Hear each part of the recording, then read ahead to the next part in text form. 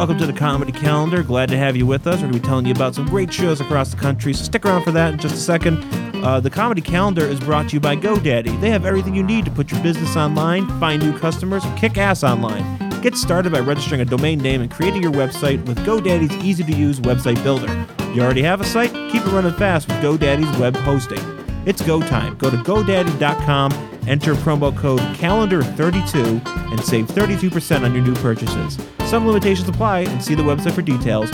Once again, go to GoDaddy.com and use promo code CALENDAR32. Hello, comedy fans. This is Anthony Bench giving you the latest from the Comedy Calendar. On March 22nd, Graham Elwood will be performing at the Hollywood Improv. Here's a clip.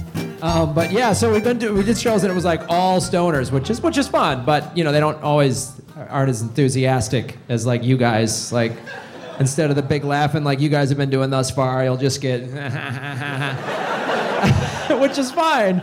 But I remember the first time I did a show with Doug was right after Super Jaime came out. It was in Humboldt County in Northern California, and it was crazy stoners. And I wasn't used to it. I was on stage. I was like, oh shit, I'm bombing. This sucks. I'm eating it.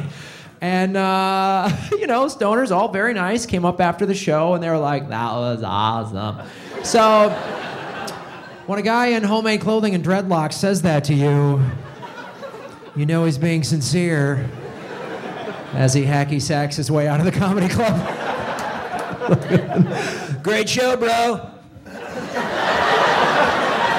Oh, wait, I made you this necklace. And that was Graham Elwood, and he'll be performing at the Hollywood Improv on March 22nd. Go to hollywood.improv.com for more info on tickets.